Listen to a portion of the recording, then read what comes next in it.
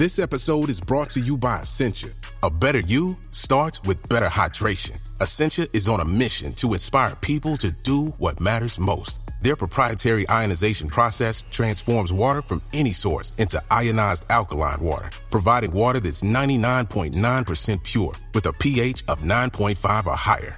Essentia overachieving H2O, the #1 ionized alkaline water. Shop now. If you're thinking, I should go for a run today, but it looks like it could rain, Sierra says save on epic rain jackets. If you're also thinking, but I can't go out in these beat-up old running shoes, Sierra says save on top brand running shoes. And if you're still thinking, but I'm also busy performing brain surgery, well then we say, you really should have led with that. Sierra, let's get moving to your local store, like now. Go! Another day is here, and you're ready for it. What to wear? Check. Breakfast, lunch, and dinner? Check. Planning for what's next and how to save for it? That's where Bank of America can help. For your financial to-dos, Bank of America has experts ready to help get you closer to your goals. Get started at one of our local financial centers or 24/7 in our mobile banking app. Find a location near you at bankofamerica.com/talktous. What would you like the power to do? Mobile banking requires downloading the app and is only available for select devices. Message and data rates may apply. Bank of America N.A., member FDIC. When you need mealtime inspiration, it's worth shopping Kroger, where you'll find over 30,000 mouth-watering choices that excite your inner foodie. And no matter what tasty choice you make, you'll enjoy our everyday low prices, plus extra ways to save, like digital coupons worth over $600 each week. You can also save up to $1 off per gallon at the pump with fuel points. More savings and more inspiring flavors make shopping Kroger worth it every time. Kroger, fresh for everyone. Fuel restrictions apply.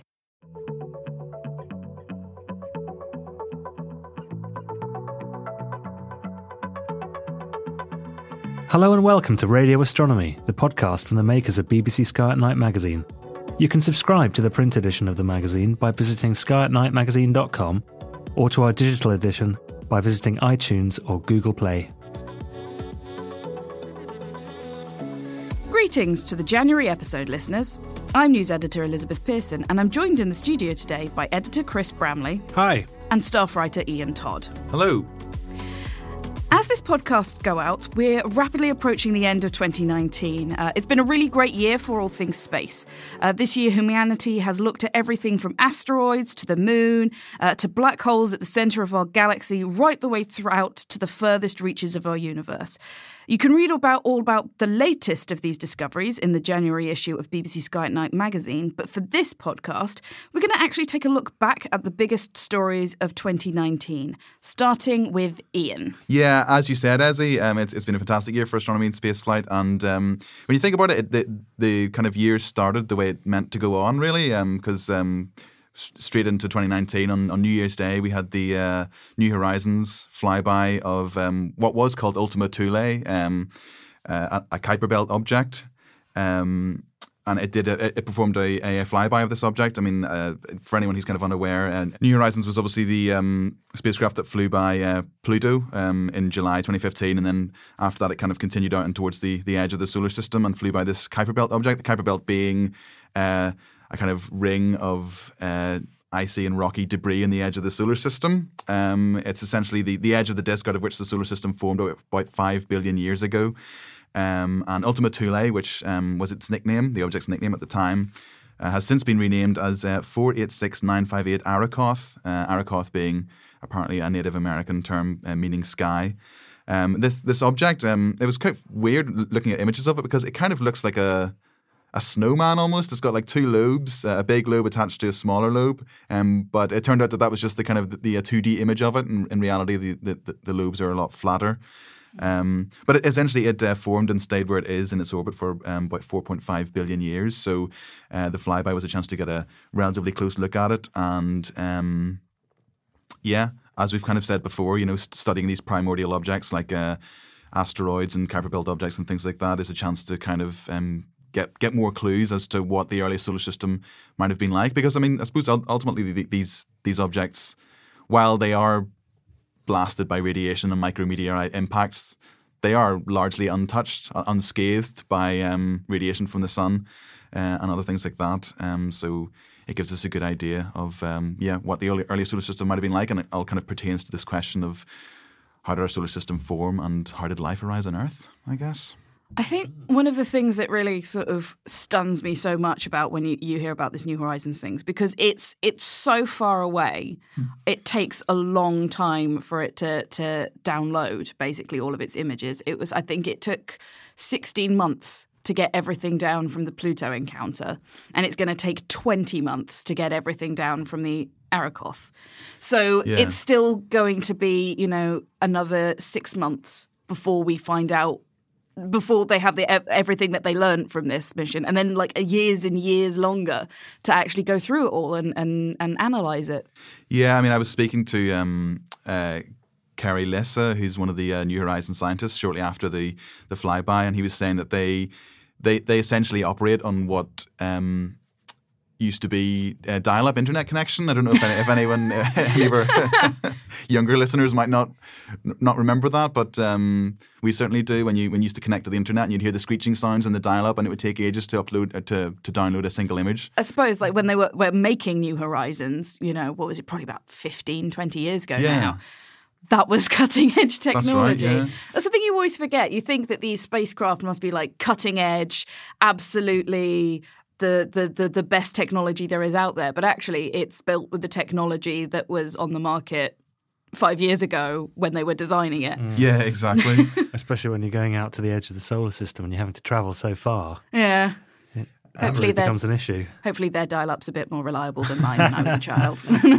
But yeah, the physics of the flyby are pretty astonishing. So it flew 35,000 kilometers from the object at a speed of 14 kilometers per second, which is kind of, if you imagine doing that on Earth in a car, for example, driving past something at 14 kilometers per second, 3,500 kilometers away, you probably wouldn't see very much.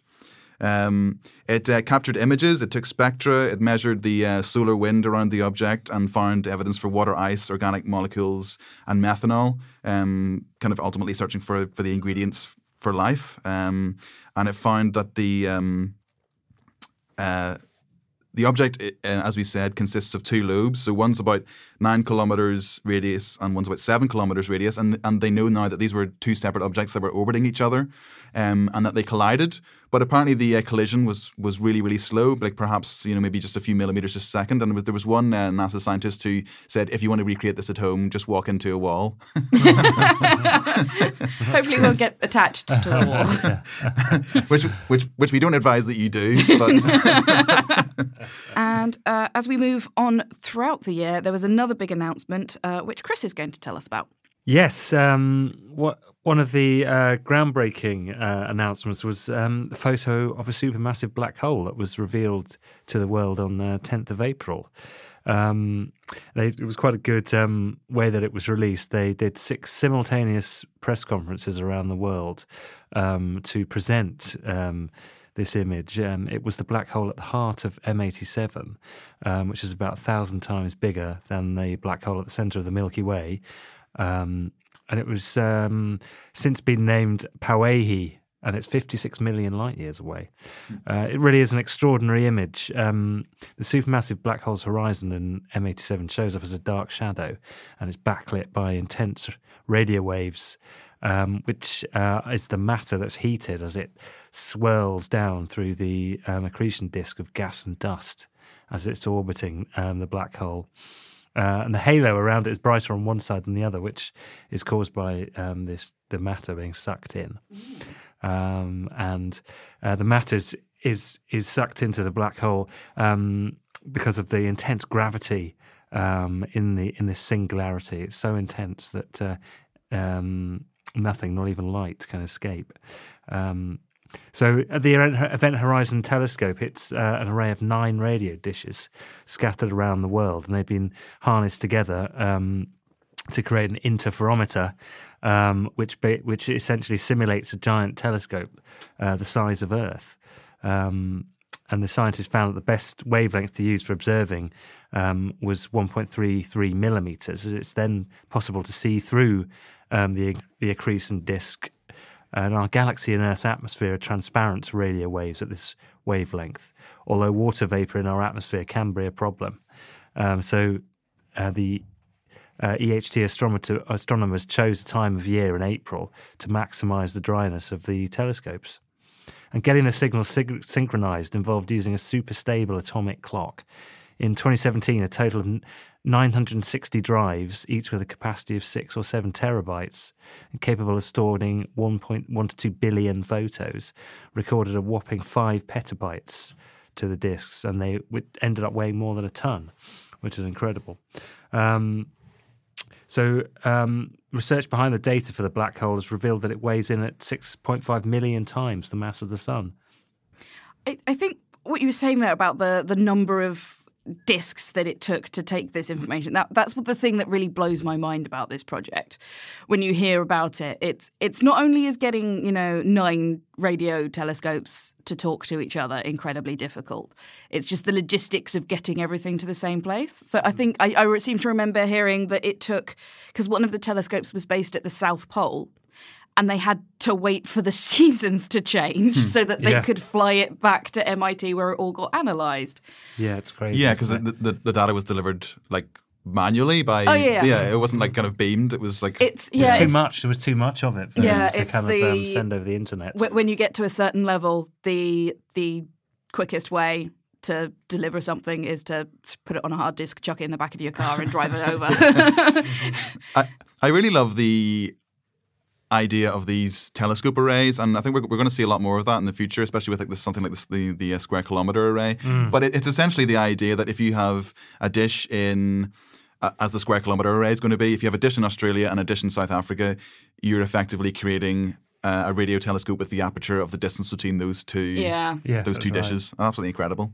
There was something else I was kind of thinking about with regard to the actual image itself, because the halo of light that's going around it was, as we said, a result of the kind of infalling matter, which kind of generates this energy. Mm-hmm. But wasn't it also related to starlight being bent around the mass of the black hole? There is. It's a little from column A and a little from column B. When you look at most black holes, you see that really kind of a bright accretion disk around it, and that's how we've seen, in inverted commas, most black holes up until now. But this, it was mostly, that picture was mostly starlight being bent around it, because it's just so big. But it's quite funky that there's this sort of like quirks of general relativity that lets us see this, because that's the whole point of black holes, is they're completely dark. And if it wasn't for these weird properties that they have, we'd never be able to see them. Yeah, it's also kind of cool with like the revelations in gravitational waves and various other things over the past few years. It's kind of like 100 years since Einstein's general theory of relativity. We're getting really good kind of evidence of it and kind of proving it right all the time and kind of looking back going, yay, Einstein was right. It does seem to be every time they go, this experiment will prove whether or not Einstein's right. He was, which is good. It means we don't have to go back to the drawing board. Yeah. Then moving on throughout the year, in July, there was a pretty big anniversary that I'm sure everybody here remembers. It was the 50th anniversary of the Apollo 11 landings. And we, of course, covered it extensively in the magazine and through our website, www.skyatnightmagazine.com. But there was all kinds of events all around the country. There was the Blue Dot Festival at Jodrell Bank, which myself and Ian went along to. And in fact, you can listen to our podcast from there. And that was quite interesting, actually, because they had loads of stuff there that was commemorating not just the Apollo landings, but how we've moved on since then as well. Yeah, exactly. And they were playing the sounds of the transmissions between the astronauts and ground control, so you could kind of hear the astronauts' voices, those kind of like mission control, that kind of stuff. In really real time as well. That's right. That was quite fun. I think at one point I was standing outside my tent and it was quite late because they were doing it in real time, and you could just in the distance you could hear you could hear Buzz Aldrin's voice echoing around the campsite. It was very odd. But there was a host of, the BBC ran a whole bunch of documentaries. There was various films out. There was Apollo 11 documentary, and we also went up to London to see The First Man, which was a biopic about Neil Armstrong, which I think we all very much enjoyed. Yeah, definitely. Yeah, absolutely. Yeah, it was really good, wasn't it? But it's just all of this stuff that was going on really proves how much there is interest still in Apollo and even in the moon as well. Since Apollo, the moon's kind of been a bit neglected. People haven't really been back there. People haven't really seen it or talked about it very much since the end of the Apollo space race. I think the Soviets did a couple of missions after Apollo finished, but until then, it wasn't until 1990 that you had the first orbital mission. And now we have people trying to go back to its surface. So this year we had Chang'e 4 back on the 3rd of January 2019. And they actually landed, that's Chinese mission. It was their second landing mission to the moon. And it's the first ever one that actually touched down on the far side of the moon, which was logistically a bit of a problem. They had to have a relay station because obviously you can't have radio contact with the far side because the moon's in the way. So that was a satellite, wasn't it, orbiting beyond the moon? I believe it's called Quang Go, I think is how you pronounce it, which means Magpie Bridge, which is all of the names of the Chinese space program is all based on Chinese myths around the moon, and there's some lovely ones out there. And they also, that Chang'e 4 also had the first ever, they had a little biodome on it, which had some seeds and things on it, and they actually grew a cotton seed on the surface of the moon. It sprouted and then died about 2 days later, but they did manage to grow something. And it had a rover as well, didn't it? They did. They had the U-22, which is U2, and then it was the second one, so it was 2. Just to make that clear. I know we've kind of discussed this before, but I always think it's a bit of a shame, like with NASA and ESA, whenever they do a mission, like a planetary probe or something like that, or even like the kind of lunar reconnaissance orbiters, we get so much information and amazing images and detail and things like that, but I don't know, the Chinese Space Agency don't seem as willing to kind of give up the fruits of their success. It's very it's the similar thing that the Soviets did back in the space race, which is they basically don't tell you they give you vague ideas about what they're doing, but they don't give you too many details until they're 100% sure it's been successful. Yeah. But even then, finding pictures and things from the surface is quite tricky. But it's a different philosophy, I think. They're way more secretive, aren't they? I mean, Which is a shame, because obviously we like pictures. I want to see what the moon looks like. Then, if we're going forward to April, the 11th of April, the first entrant for the Lunar X Prize made its way to the moon, despite the fact that the Lunar X Prize had been cancelled a year before. And that was the Bereshit lander from Space IL, which is an Israeli team. And they got very close to the surface. They actually managed to, most of the launch, everything was absolutely fine. And then shortly before they were about to touch down, there was a problem with the main engine and they unfortunately crashed. So they did land on the moon, just a bit harder than they wanted to. And they did actually land quite close to where they meant to come down, so that's one good thing. One of the reasons why it really made headlines, though, was because there was a bunch of the things on board. There was also some various things, like they had the entirety of Wikipedia printed out. Very, very small, obviously, because that's quite a lot of it.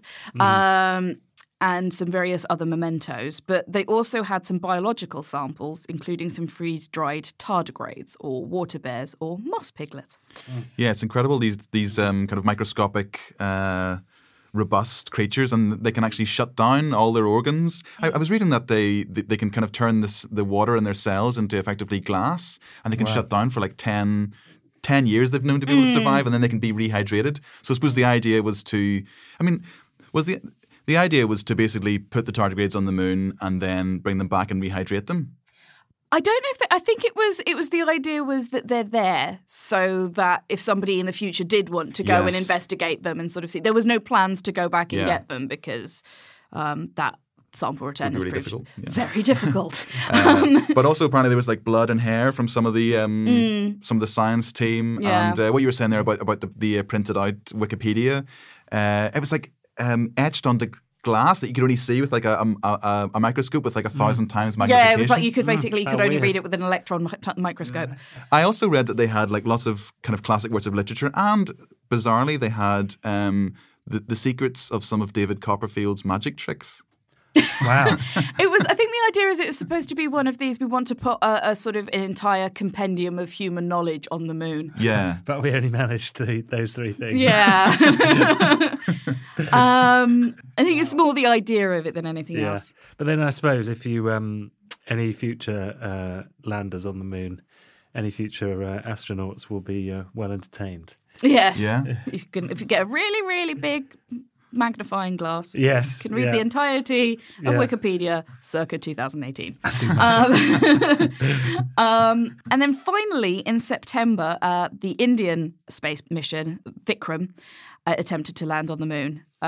Once again, they got very close to the surface when it was just leaning over to try and get a better look at the ground as it was coming in, their lander, and something went wrong. It flipped over, and the thrusters that were supposed to be stopping it from going into the surface were now pointing the wrong direction and fired at its speed into the surface. Yeah.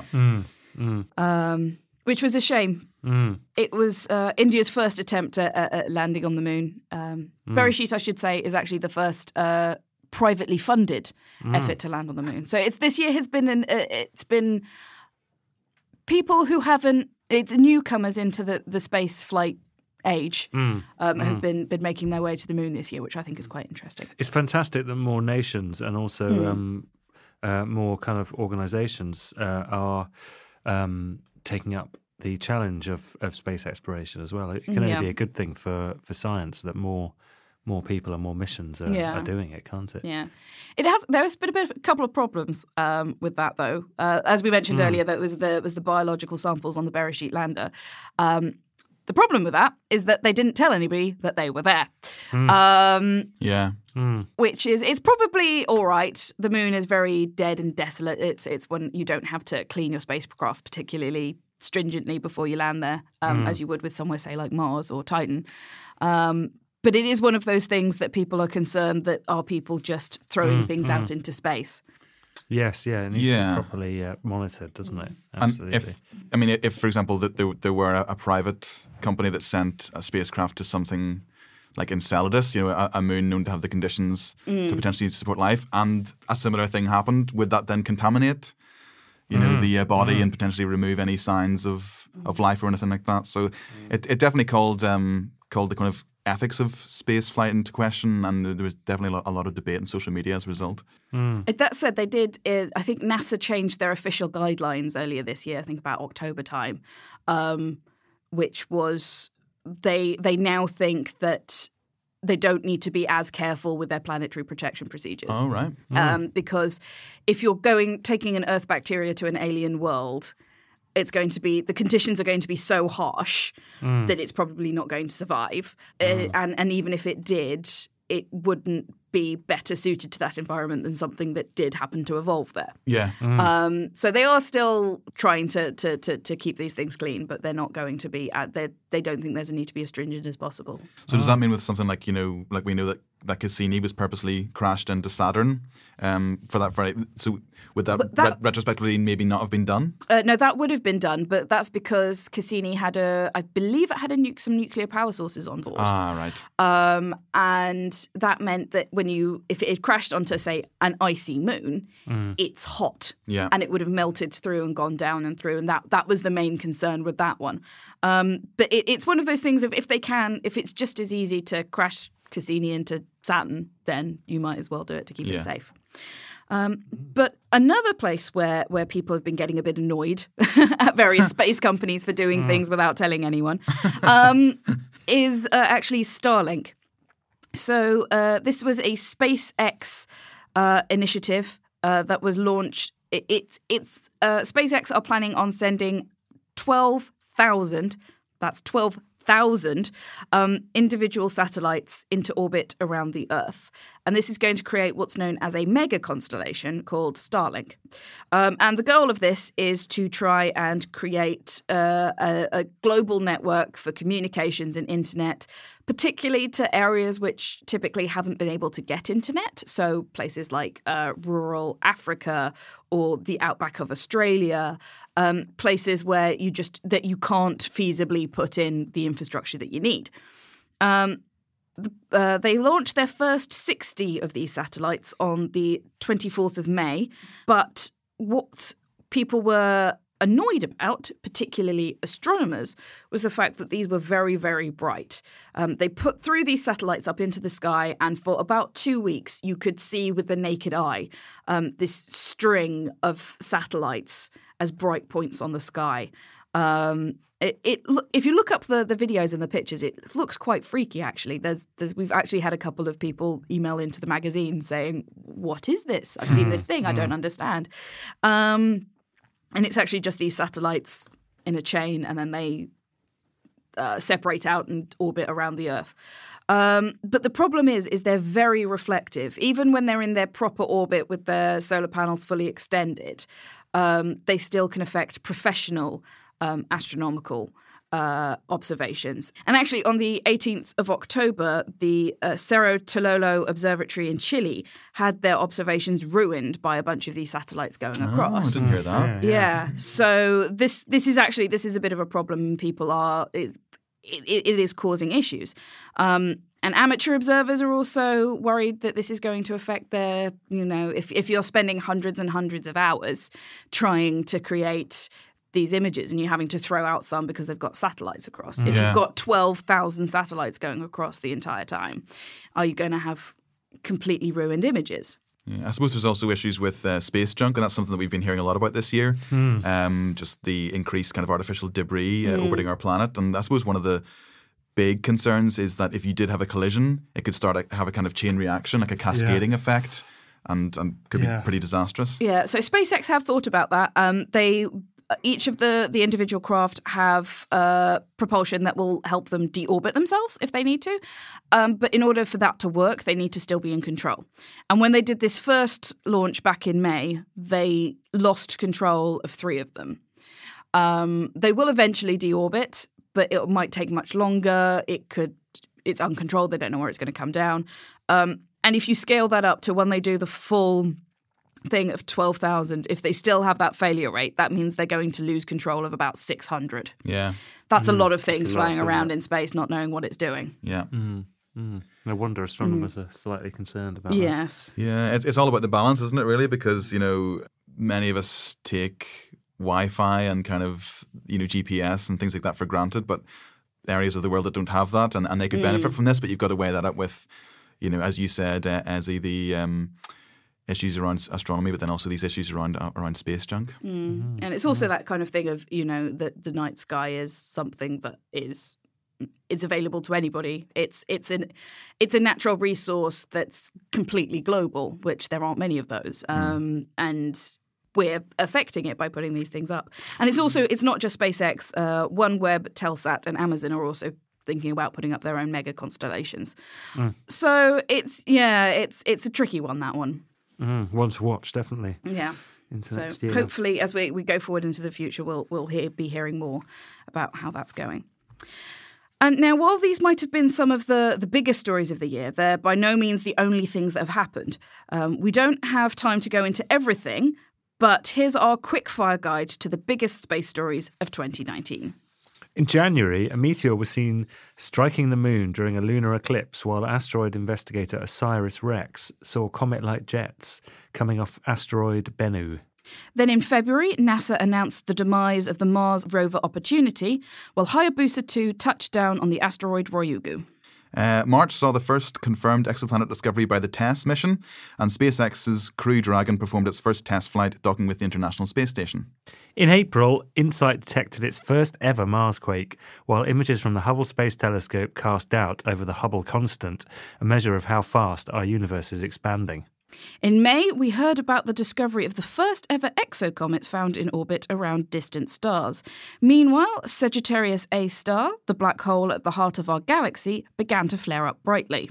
NASA announced a new mission to Saturn's moon Titan in June, which is going to be called Dragonfly, and skywatchers reported a bumper crop of noctilucent clouds.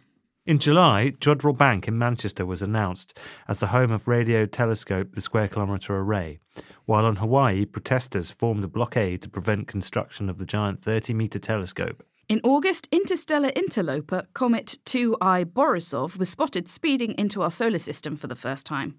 In September, the Hubble Space Telescope found water in the atmosphere of an exoplanet in the habitable zone. In October, it was the first all-female spacewalk, while the Nobel Prize for Physics was awarded to astronomers working on the Big Bang and the first exoplanet discovery. Astronomers also revealed that the black hole in the centre of our galaxy recently erupted. November saw Japanese asteroid investigator Hayabusa 2 heading for home, while the European Space Agency held their ministerial meeting deciding the space agency's action plan for the next 3 years. And finally, in December, astronomers discovered that water is common across exoplanets, but at much lower levels than expected. And as you're listening to this podcast, with any luck, spaceflight company Boeing is scheduled to have launched the first orbital test of its Starliner crew vehicle on 20th of December. So all in all, it's been a pretty busy year. Christmas is the time when many people receive their first telescopes, so perhaps you put it on your letter to Santa this year, or maybe it was an unexpected surprise. Either way, it can be a daunting prospect getting started in astronomy, especially if you have to find your own way navigating around the night sky. Brighton Astro is one of the most active amateur astronomy societies in the UK.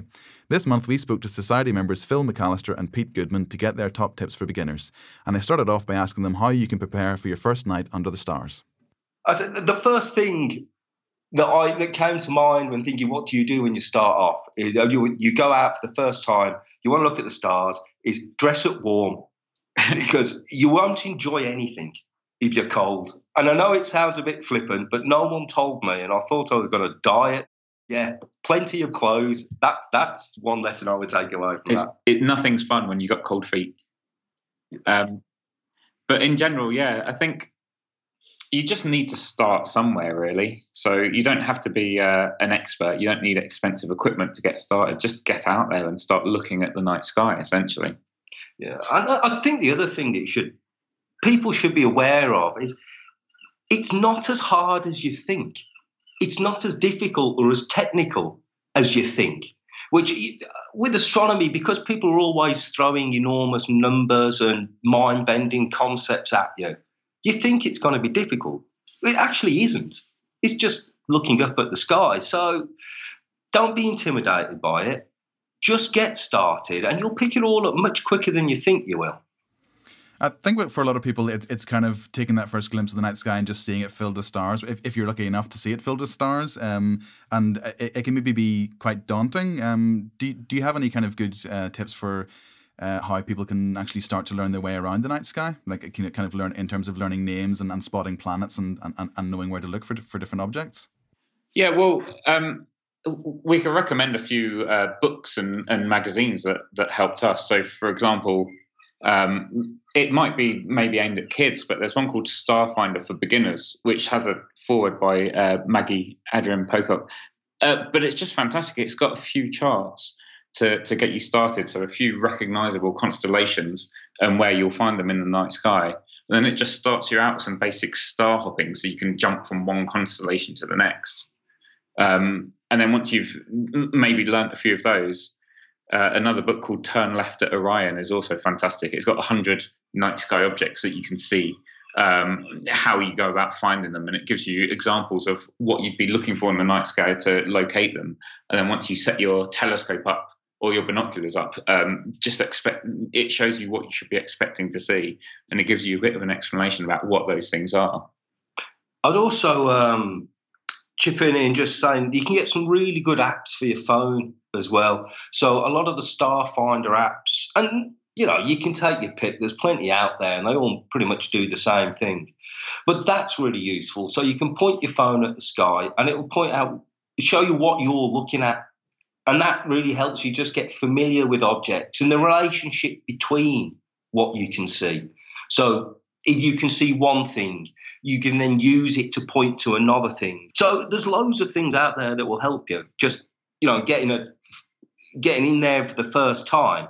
But the more you look at anything, the more familiar it becomes, the simpler it becomes, the more you begin to understand the relationships between the objects and what it is you're looking at. And the more you know, the more you find out. So keep at it, persistence. With anything in life, it's persistence. A lot of time we get readers and people on social media asking us what telescope they should start off with. Do you think that it's worth people kind of starting off with a small refractor, or would you even suggest that they don't actually buy a telescope to begin with? Do you think you can still see enough with the naked eye and maybe a decent pair of binoculars to kind of get you inspired? Yeah, absolutely. I definitely recommend starting with the naked eye. So if you were to think we're in December at the moment, so what we've got up in the night sky right now, you've got Orion, which is one of the recognizable constellations, and also I'd say one of the easiest to find. So if you can find Orion, you can look at the belt, you can find the sword if it's dark enough, and you can spot the Orion Nebula. Close to Orion, you've got the Pleiades. You can find these objects, I think, rather easily, and then you can look them up online to actually see what they are, which is always fascinating. You've also got, say, the Plough, which will be visible any time of year from the Northern Hemisphere. From that, you can find Polaris, the North Star. You've got Cassiopeia, which is the W shape, which is also quite easy to spot and recognizable, even if you're in a city with a lot of light pollution. And from there, you can often find the Milky Way, which runs through it. So there's an awful lot you can do with the naked eye. Just learn to recognize constellations. You can spot the planets. You can learn about the phases of the moon and how it moves across a month. So there's lots you can see and do just with the naked eye. And I'm quite keen on the idea that it should never be about kit. No hobby should become about the equipment you use. It's about seeing the stars. And you don't need to go piling in with a £10,000 telescope to enjoy the night sky. So don't make it about the kit. And the other thing I would say as well, you can get some really good value with second-hand equipment.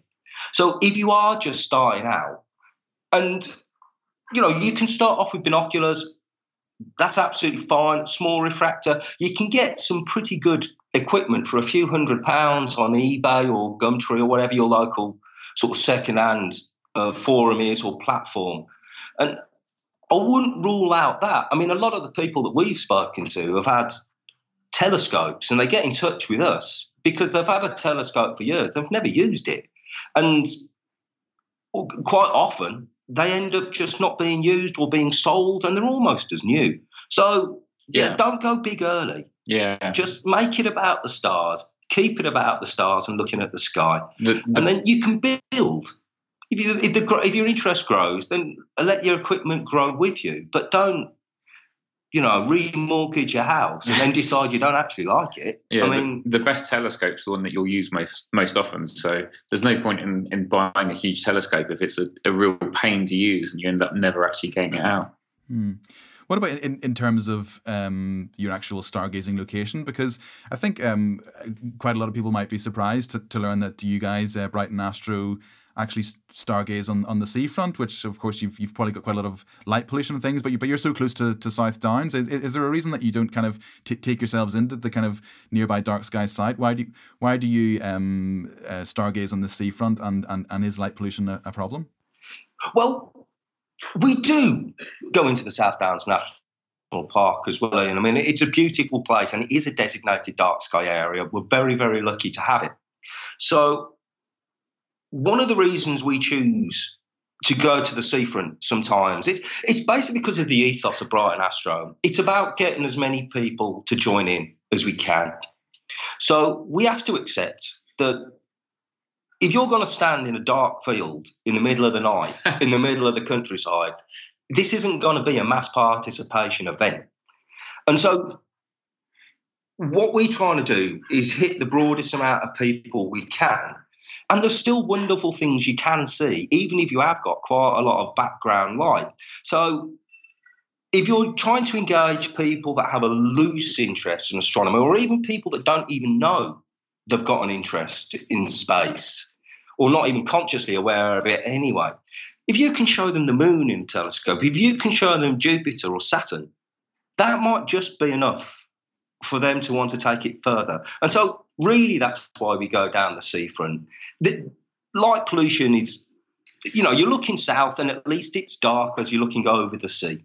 So it's not that bad. But the most interesting objects in the sky you can still see. And I think it really is worth sort of hitting a lot of people if you're going to put on events. Absolutely. So we often take several telescopes down to the seafront. And especially, I mean, maybe not now, it's mid-December, but in the summertime, we'll have 4 or 5 telescopes and it'll be a popular part of town with lots of people walking along the seafront. And they see a big group of us and think, what is it they're doing? So they'll come over. What are you doing? Well, we're looking at Saturn or Jupiter. Oh, can I have a look? Yeah, of course. And the funny thing that we always notice is the number of people who swear the first time they look through a telescope because they've just never seen it before. They've never seen the moon up close. And saying light pollution, obviously, with Saturn, Jupiter, the moon, and so on, light pollution isn't really a factor.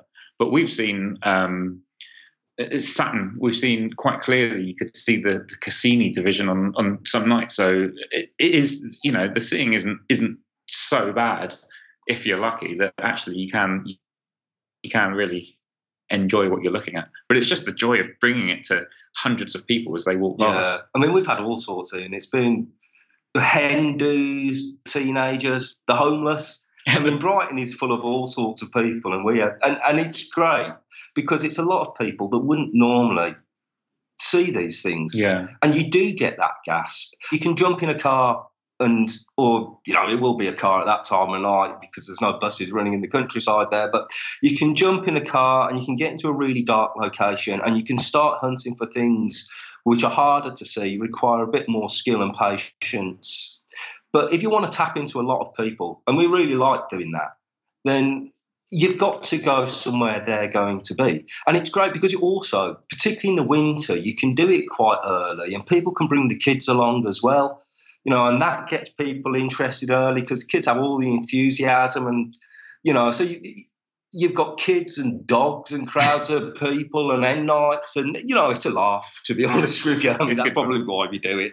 And I would really urge other Astro Societies, if they don't, that if you are going to hold some of your events, at least make some of them in the easiest place that it can be for people to get to.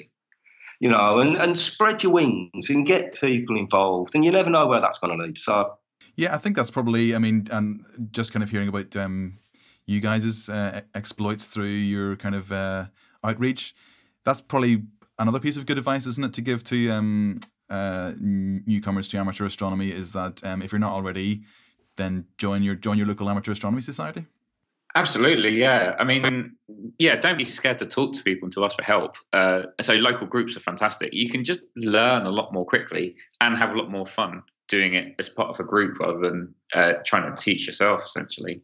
So we started, we've only been going for 4 years. I think part of the reason we started is I bought going against all of this advice, I did buy a huge 12-inch telescope.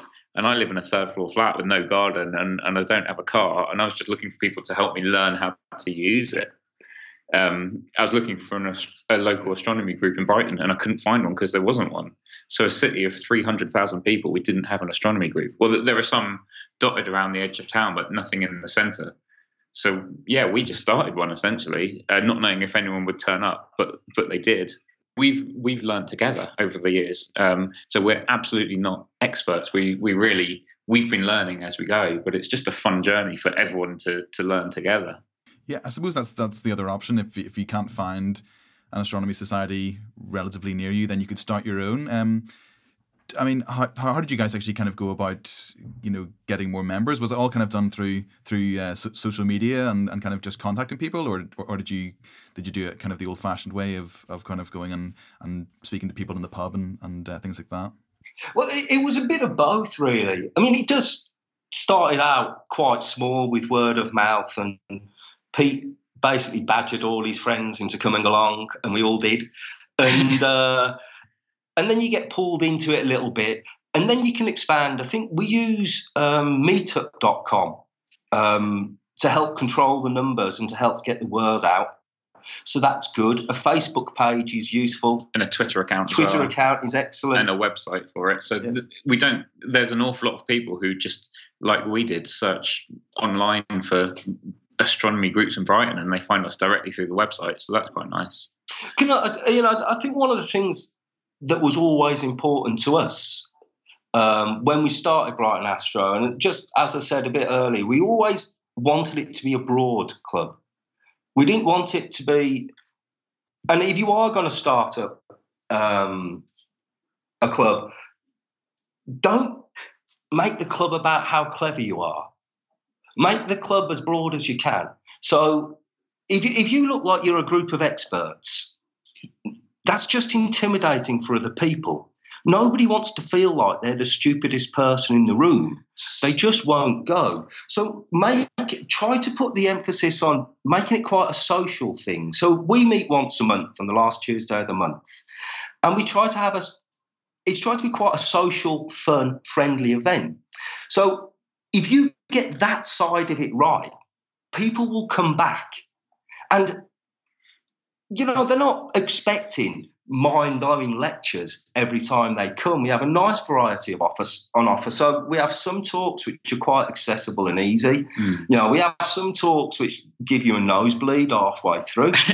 But, have a nice variety and keep it very open, keep it very light. This is why when you look at Brighton Astro, our symbol is a dog looking at a moon. It's not the most obscure galaxy that you'll ever find in the night sky. So keep it fun, keep it light. People keep coming back, and you'll be amazed. The appetite for science and space in particular is just massive. And we get all sorts of people coming along. We've got a 10-year-old genius which comes along who will soon be in charge of the world, I'm sure of it. He is amazing. We've got a 102-year-old man, Ken Stevens, that taught astronavigation to Bomber Command in the Second World War. He still comes regularly. We've got Keith, who's blind and can't even see the night sky, but he still has his fascination in the stars and space. We did an event with Lucy Green just a couple of months ago, and we sold 220 tickets for that event. The audience is there, the people are there, the appetite is there. It's actually not a hard sell. So the only thing you have to ensure is that you don't scare people off with just how clever you are. So luckily with Phil and I running it, people don't get yeah. They meet up and realise very quickly that they're among equals. Just to finish off, as this podcast will be going out just before the Christmas holidays, do you guys have any good plans over Christmas in terms of observing? Is there anything you particularly want to see, or have you set up your kind of post-Christmas observing schedule? God, if I'm honest, I haven't even thought about it, which is terrible. Yeah, just getting through it in one piece will generally be suffice. It's quite difficult Christmas because people scatter everywhere. A town like Brighton can empty out at Christmas because you've got so many students, and a lot of people who live here were never born here, so they go and see family or whatever. But I'm going to take one of the club's telescopes, and I'm going to maybe just get a little time somewhere. I'm not going to go out too deep into the dark, but just so I can just get a little time looking at whatever I choose to look at on that evening. And I always at some point try to look at the planets because they thrill me every time I see it, but I'll try and do a little deeper stuff, I think. Actually, that's also a really good point.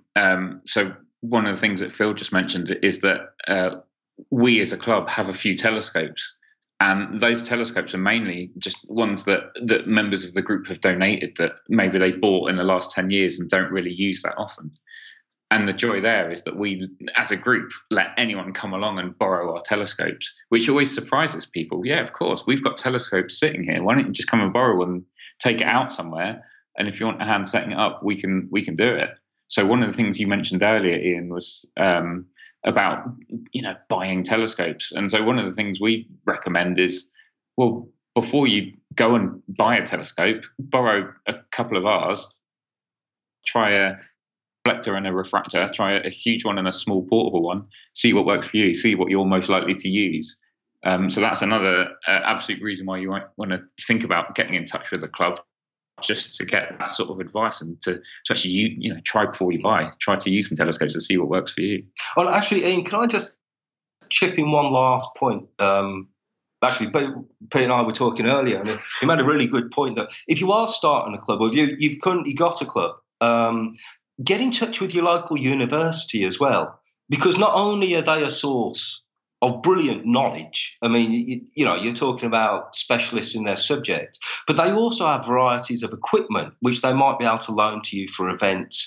And the universities themselves need to do outreach, and they want to get in touch and be part of their communities. So it's a win all round there.